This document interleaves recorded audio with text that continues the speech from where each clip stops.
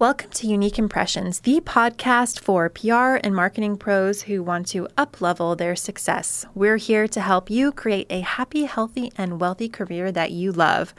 I'm your host, Shauna Knuckles, and you're listening to episode 9.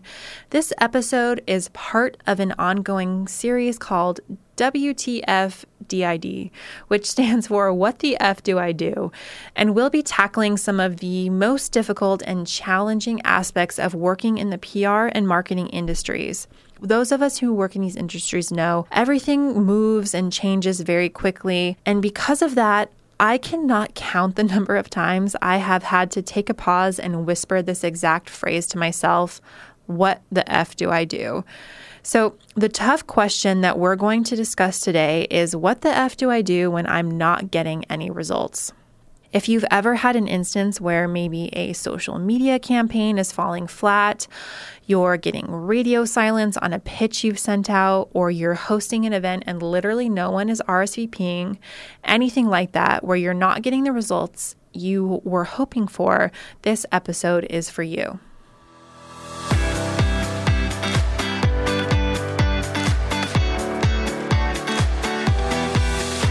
You're listening to Unique Impressions, the podcast for PR and marketing pros who want to up-level their success. I'm your host, Shauna Knuckles. I'm a PR expert and agency owner. I've spent my entire career obsessed with all things personal and professional development. So in this podcast, I'm sharing everything I learned while going against the grain to create my own version of success. That's included working with multi-million and billion-dollar brands, starting my own business, getting paid what I'm worth, and staying happy and healthy through it all. So if you're looking for a new go-to resource to create the career of your dreams, you're in the right place.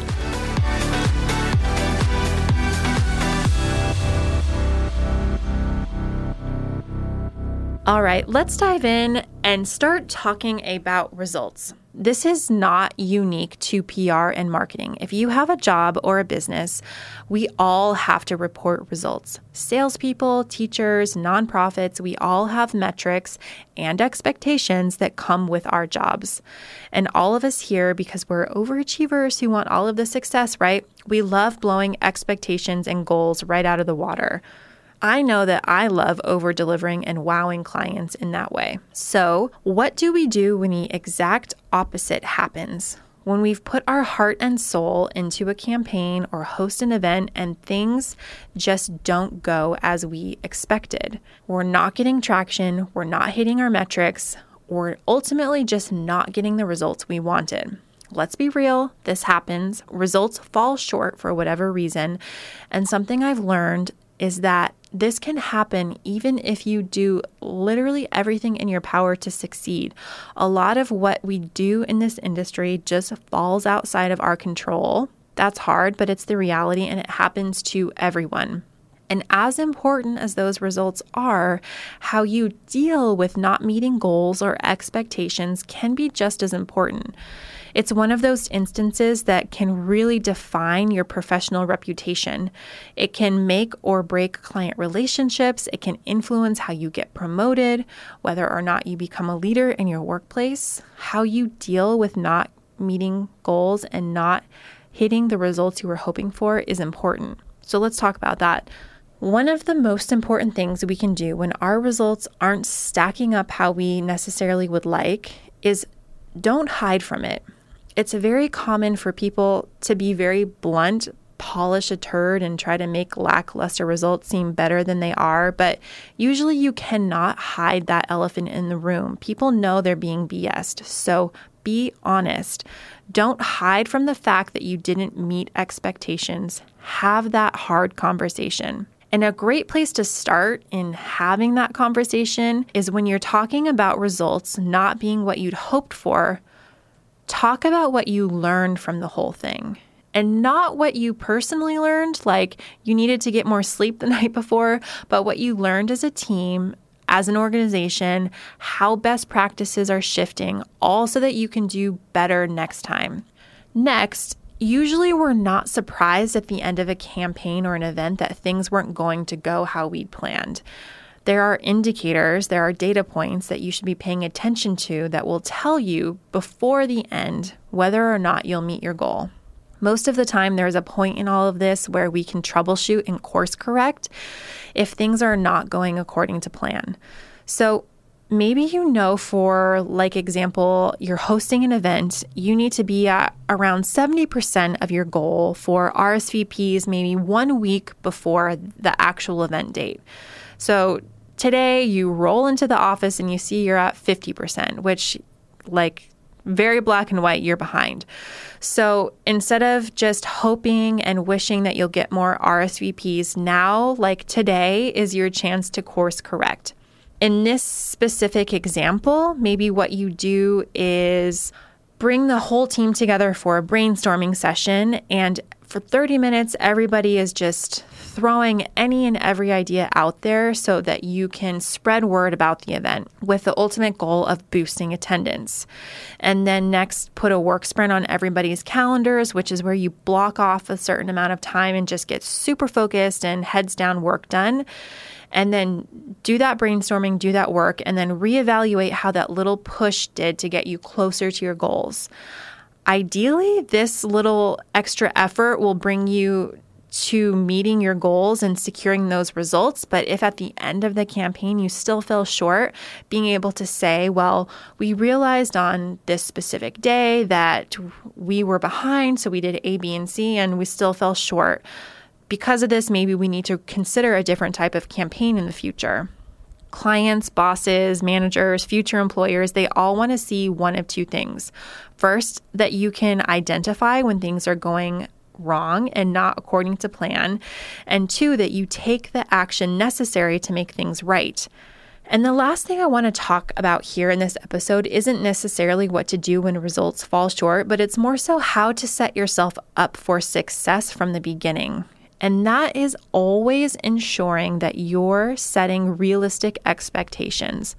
Many of the examples in my own career where results have felt lackluster usually were when my version of success or the reality of what's possible was very different from a client or what a boss were expecting. So before you even get started on a project or campaign where you'll be reviewed based on performance, really take the time to ensure that everyone is on the same page as far as what success looks like. This can actually be really tricky in our industry because, like I mentioned earlier, there are so many different aspects of our job that are completely outside of our control. So, for example, in PR, clients are always asking for results in the form of pieces of coverage. And it takes some skill and finesse and expertise to be able to set those expectations appropriately. It's actually against our code of industry ethics to promise earned media coverage, which can be really difficult to explain to someone who isn't an expert in this industry in a way that makes it feel like you are actually striving for the best results and not just trying to cop out. So what we typically do is set different metrics for what success outside of press hits will look like.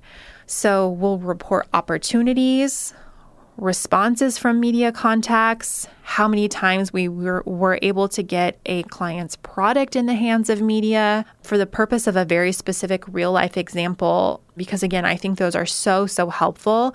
One instance might be an event where we want broadcast media to attend, and we want them to put it on their 5 o'clock news. Of course, our whole reason for doing the job is to get a cameraman or a photographer and a reporter to come out.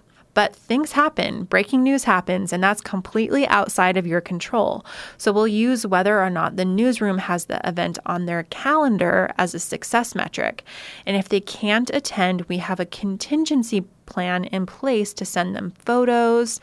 We'll shoot B-roll that we can send to them and a quick recap of the event that they can share with their viewers. So instead of promising that we'll get the top 2 stations to come out to our event, we set very clear expectations that, hey, this is actually the way broadcast media works, and this is what we can do and what we can expect. Okay, I know that facing up to the fact that results are not what we wanted them to be is hard and uncomfortable, and no one ever wants to do it. But the reality is it happens. It happens to everyone. It's common in this industry, and how you deal with things not going as planned is just as important as getting those results. All right, thank you so much for listening to this episode, the first in the WTFDID, What the F Do I Do series. Do you have a difficult question or scenario that you're dealing with in your career? I'd love to address your questions and obstacles in future episodes. Shoot me a DM on Instagram. I would love to hear from you and include your question. You can find me on the grams at Shauna Knuckles, SHAUNANUCKLES. Until next time. All right, friends, if you're looking for a fun and simple way to create more success in your career, I have something for you. One of the most important steps in taking control of our professional journeys is having more self-awareness. So, I created a quiz for you to uncover your professional development personality type. Head over to uniqueimpressionspodcast.com/quiz so you can uncover your type today. You'll get more clarity on how to really supercharge your personal success, how you learn best, and maybe what's missing from your personal development plan right now. Okay, thank you so much for tuning into this episode of Unique Impressions. You can find show notes on our website at uniqueimpressionspodcast.com. Again, I so appreciate each and every one of you for listening and hope you'll join us again next week.